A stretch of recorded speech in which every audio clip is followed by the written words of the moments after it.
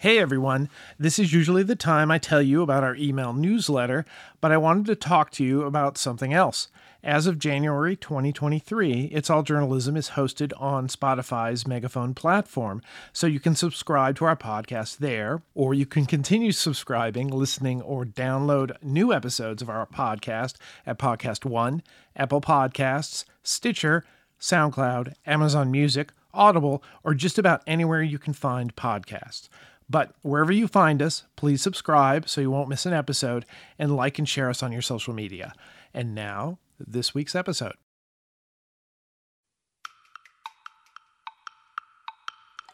I think I'm very privileged with the fact that I have a beat dedicated to this, whereas I'm not being pulled in 1,000 directions on all these different cases. I am focused on First Amendment and can stand up and say, hey, actually, you have far more leeway than you think.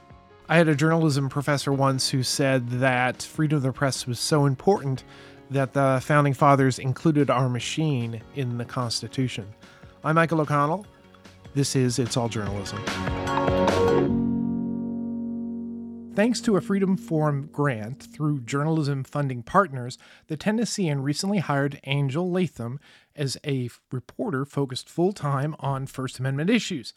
That's a pretty amazing thing, and I thought it would be worth having Angel on It's All Journalism to talk about it. Angel, welcome. Hello, thank you for having me. This is great. So tell me a little bit about yourself. How'd you get interested in journalism? How'd you get interested in the First Amendment, which usually are somehow connected, I think? Just a little bit. Yeah, it was actually an accident. I had no intention of being a journalist at first. I don't know why, because everything I liked doing my childhood had to do with journalism. So I don't know why I didn't catch the idea sooner. But I was actually an advertising major when I started in college. And I knew I wanted to be in media, and I knew I wanted to really be involved in activism of some sort. I'm really passionate about justice, and I was actually a criminal justice minor. I love law, stuff like that. And so I was already kind of poised on the edge there. I don't know why I didn't just make the leap. They assigned me a math class, and I decided I could no longer do advertising if there was math.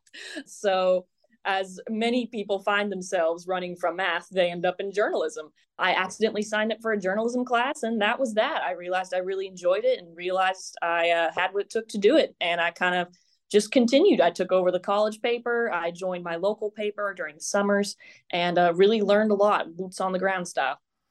A, I like the fact that you admit that you took over the college paper. And B, I should point out to those who actually do believe that many journalists can and do use math, I want to make sure that we're not being characterized as an anti-math podcast. So tell me about your current role at the Tennessean. How did that come about? So I'm currently the First Amendment reporter for the Tennessean, as we said. This is a new beat. We just started in October. And it's really a new project for the paper. I was working for Gannett in Jackson, Tennessee prior to this role, and I was hoping to work my way up to Tennessean. I grew up in Nashville, and so I was always hoping to come back here and really work as a journalist in Middle Tennessee. And while in talks with Tennessean, looking at how I could be utilized in this city. Unbeknownst to me, this project was going on in the background. As you said, this is a really cool partnership between the Freedom Forum and the Journalism Funding Partners and the Tennessean. And it's really a first of its kind project for our paper. I think a deep need was noticed for a more intrinsic understanding of the First Amendment and really how that plays a role in our everyday coverage. And that's how we ended up here. So let's expand a little bit on that. What was it that was being noticed that, hey, maybe we ought to focus on this. Maybe we ought to put a person on this full time? A really big issue that's been going on. I think we can all tell that politics have really become heavily polarized in the past few years. I could say probably the past few decades, but free speech and just the First Amendment itself is intrinsic to every single thing we cover. I mean, as journalists, it's kind of a big deal. We're kind of fond of it, but it really touches far more than most people realize. And I think as a paper, we realized that this was an issue that maybe the general public wasn't understanding as well, or people weren't understanding their rights in a world where politics are so polarized and everything goes to such extremes on either side. It's hard for people to understand where they're allowed to stand up for their rights in that push and pull. And so as a paper, we really want to make sure we had someone that was dedicated to that beat to really be able to expand on this and help explain to the general public what their rights were. Now, you've been doing this since October, not a long time, but a time to have been out on the street and talking to people.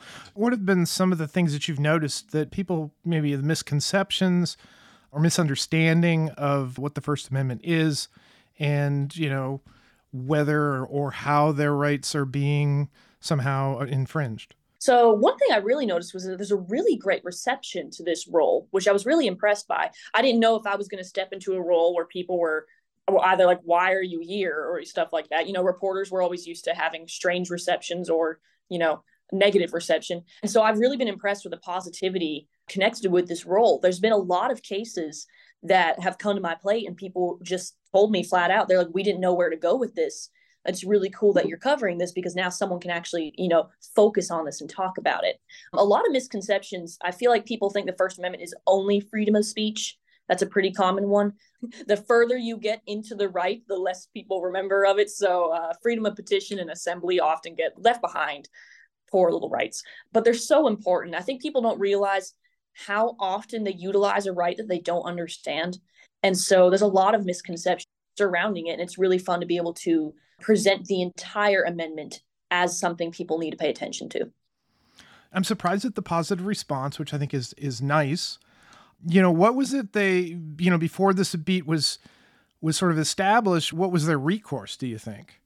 Yeah, I think a lot of the issues were kind of just parsed between beats. A lot of it falls under the justice beat.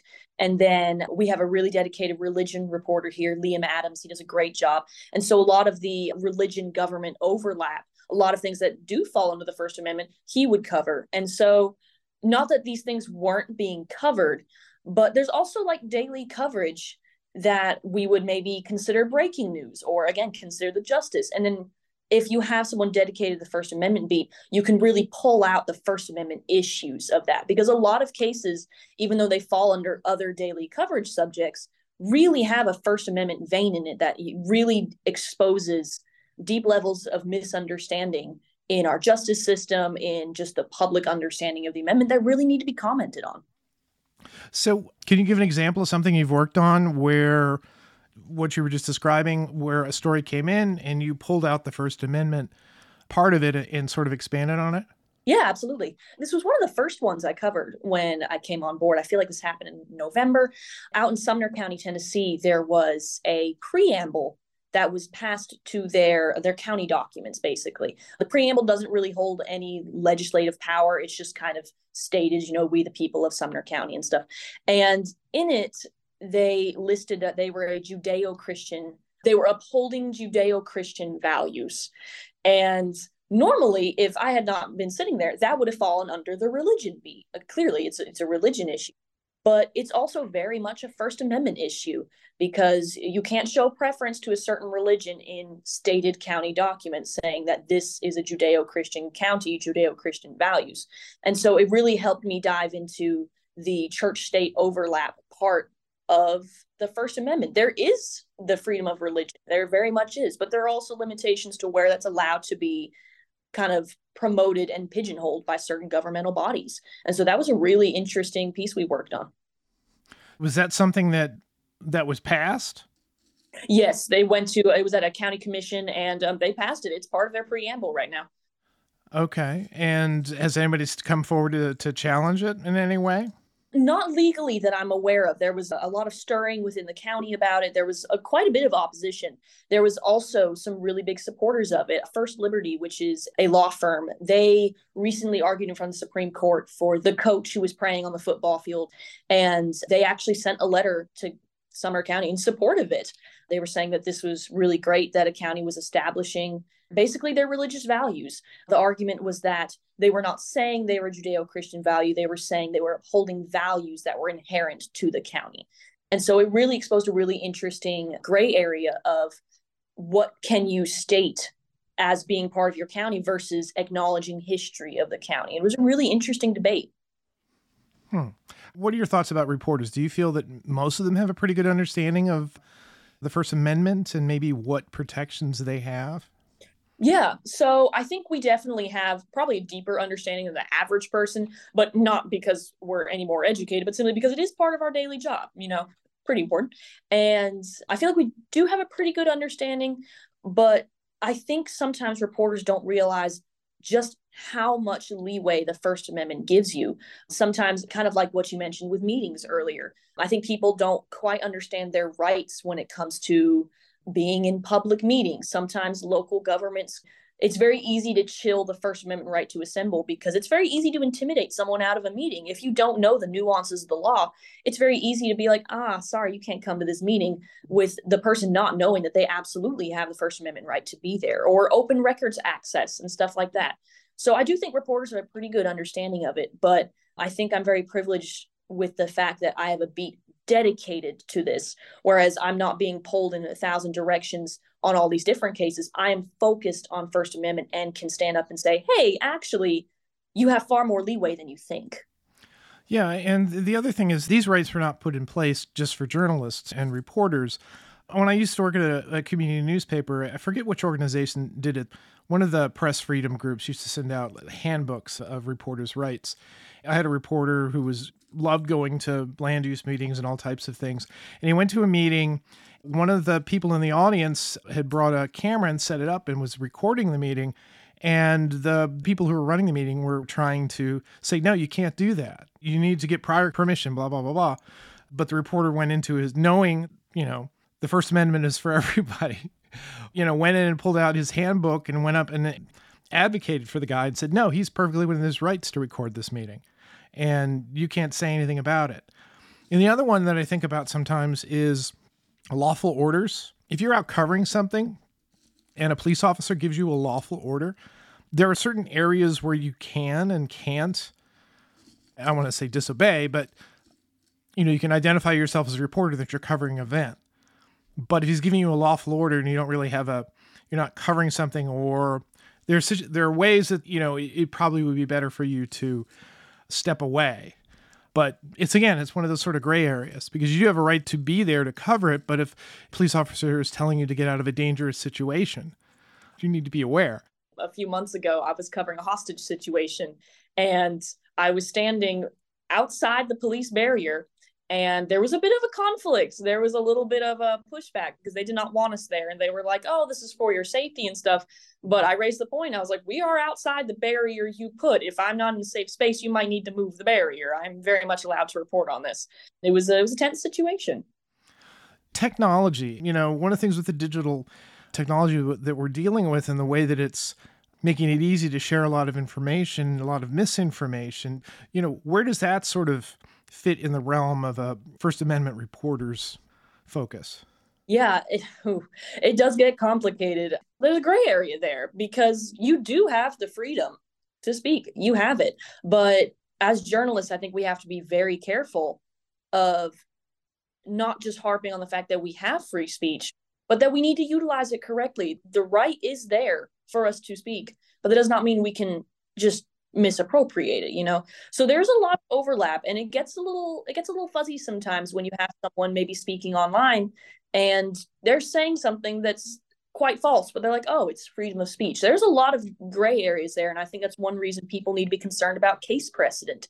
People don't pay attention to what's happening in court on First Amendment, and that's incredibly serious, especially in this digital age. We need to watch our courts and watch how the First Amendment is being treated, because it's a difference.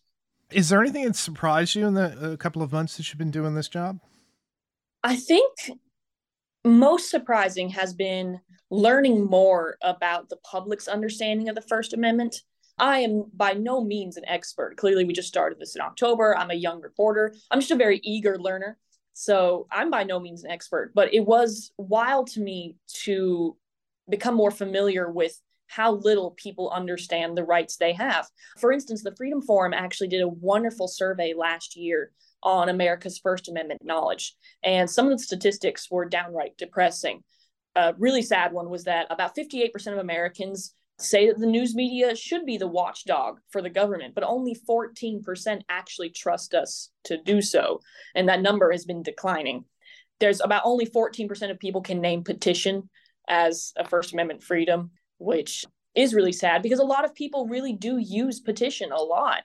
That's not an uncommon thing, but it's the fact that there's such a disconnect between what people basically utilize in their everyday life, and then understand is their right, both to protect what they're already doing and also to extend what they could do, has really been the most surprising part. Has just been that there's really a lack of education on this very intrinsic right to American society.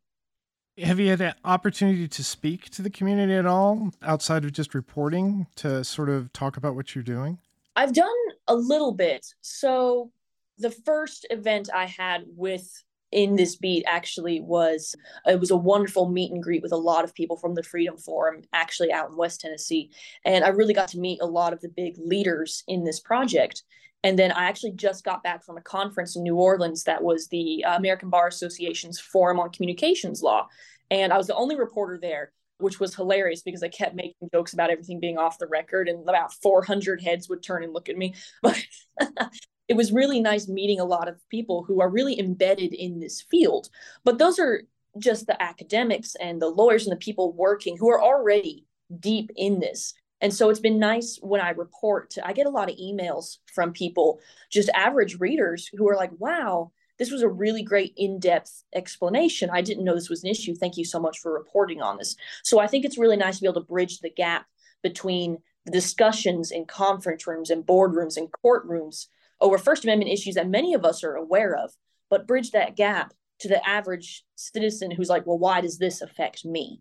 So one of the reasons I wanted to have you on, because I think it is important for journalists to be thinking about the First Amendment, but I also think it plays a role in the way we as professional journalists are viewed, to show that we are knowledgeable of our rights, but also to recognize maybe where other people's rights are being infringed upon. And for the average journalist, what types of stories, they're not going to be focused 100% on First Amendment like you are, but what types of stories maybe could they be doing that would, sort of bring to light this issue? I think a lot of the things that we already cover have a really deep First Amendment potential. I think that's maybe one of the ways newsrooms can make sure we really focus on First Amendment issues, is that we already cover First Amendment issues. We just don't often label it as such. For instance, I was recently covering a court case that our justice reporter was already on. It was a really serious case about an inmate that was at the maximum security prison out here in Tennessee. He was tortured by guards. And it was this huge court case that was going on. And on the front face, you would think, oh, this is very much justice reporting. This is very much crime reporting. But there was a huge First Amendment aspect because they were arguing in court for access to open records. The state didn't want to turn over security footage. And so I jumped in as part of the First Amendment beat, talking about the importance of having access to the state documents on people who are incarcerated. And so I feel like a lot of daily coverage that papers already do really have a First Amendment potential. We're already doing it. You just have to make sure you think, what are the First Amendment issues here? And really make sure you present that to readers to get across the importance of journalism, but also just their place within these rights. Did your paper do anything to request that the documents be, did you a FOIA request? Is that something that's allowed in Tennessee? We often do that. I do not believe we did in this case. It started before I joined, but we often do that. That is something we are quite often in court about. This one was interesting because the Associated Press, as well as another local paper, were in court. They were the ones who were pressing to have the records released. So it was very much a freedom of the press issue going on there. It was a really interesting case.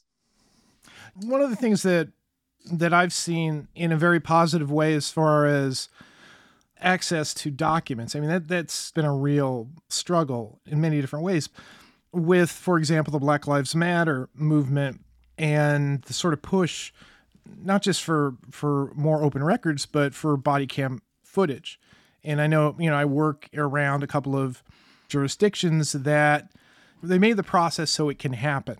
And it provides that sort of extra level, helping us as, defenders of the public against, and being a watchdog of, public officials. It gets that information out there so that, we could do a very important job of monitoring what the police are doing. I've seen that in recent years. I know that's still a struggle in a lot of places. What's the situation in Tennessee? Yeah, so that's actually a very immediate issue. I'm sure you heard we just had the situation in Memphis with the release of the body cam footage in the horrific beating of Tyre Nichols. And it was very tense here. It almost feels like an oncoming storm in the newsroom, either footage or really damning documents, usually when we're waiting on it, because they had to respond to us. They knew we were going to get the footage at some point, but they were really withholding the footage to try to curb public reaction to it. And so that's a pretty common fight we have. We will get the footage eventually, but sometimes we do have to lean a little harder into it than other times. And it is incredibly important for the public to have that. That is how we hold institutions accountable. Right. I've seen many cases where, police footage, body cam footage has been released and it exonerates the police, but then it doesn't necessarily exonerate the police and allows the family an opportunity to have a greater understanding. And, if there needs to be some sort of recourse taken in the courts, then, that stuff is important, as you said, to be a watchdog, but also to hold power accountable for, the things they do. Yeah, I don't think we're going to get a lot of people arguing the First Amendment is a bad thing and more information is not good. We've had many people on the podcast before talking about sunlight laws and freedom of information. So where do you see your role going forward? What is it you're hoping to accomplish in the next year or two? Man, people ask me that sometimes. They're like, 5-year goal. I never quite know, but it's not because I don't have, goals or stuff. It's because I really believe in this project. I really believe in this job, and I really believe in the importance of promoting and deeply covering the First Amendment. I really hope this is a beat that we can really well establish in the Tennessean, because it is new. We've never done this before. And so that's one reason we're going to so many conferences, meeting with so many people. We're not trying to, blow our heads up too much with going, oh, we totally have this handled. We understand that this is new and an issue that's really important to the public. And we want to make sure that we're meeting the needs of the readers who, are paying subscriptions to Tennessean and want to read content that really helps them understand the First Amendment. So I'm just really hoping within the next few years that we really expand this beat. I would love to see even more people added to it if possible. But if not, then I'm just going to continue doing this. I really believe in this. And I think that this is something that the people really have interest in and can cover so many topics. Currently, we're having a huge push within the Tennessee legislature to really crack down on a lot of LGBTQ issues. And that's become a huge First Amendment assembly issue. And so I think a lot of issues that touch a lot of Tennesseans can really be discussed in the light of their First Amendment rights. And I think it's really important. I agree with you. This is an important subject. It's great to see this sort of brought front and center at the Tennessean, which is a Gannett paper. And I know that Gannett likes to take things that work well and spread it around to their different locations. So hopefully that's something that's going to happen in the future. Angel, thanks for coming on the podcast. Yeah, thank you so much. I appreciate it.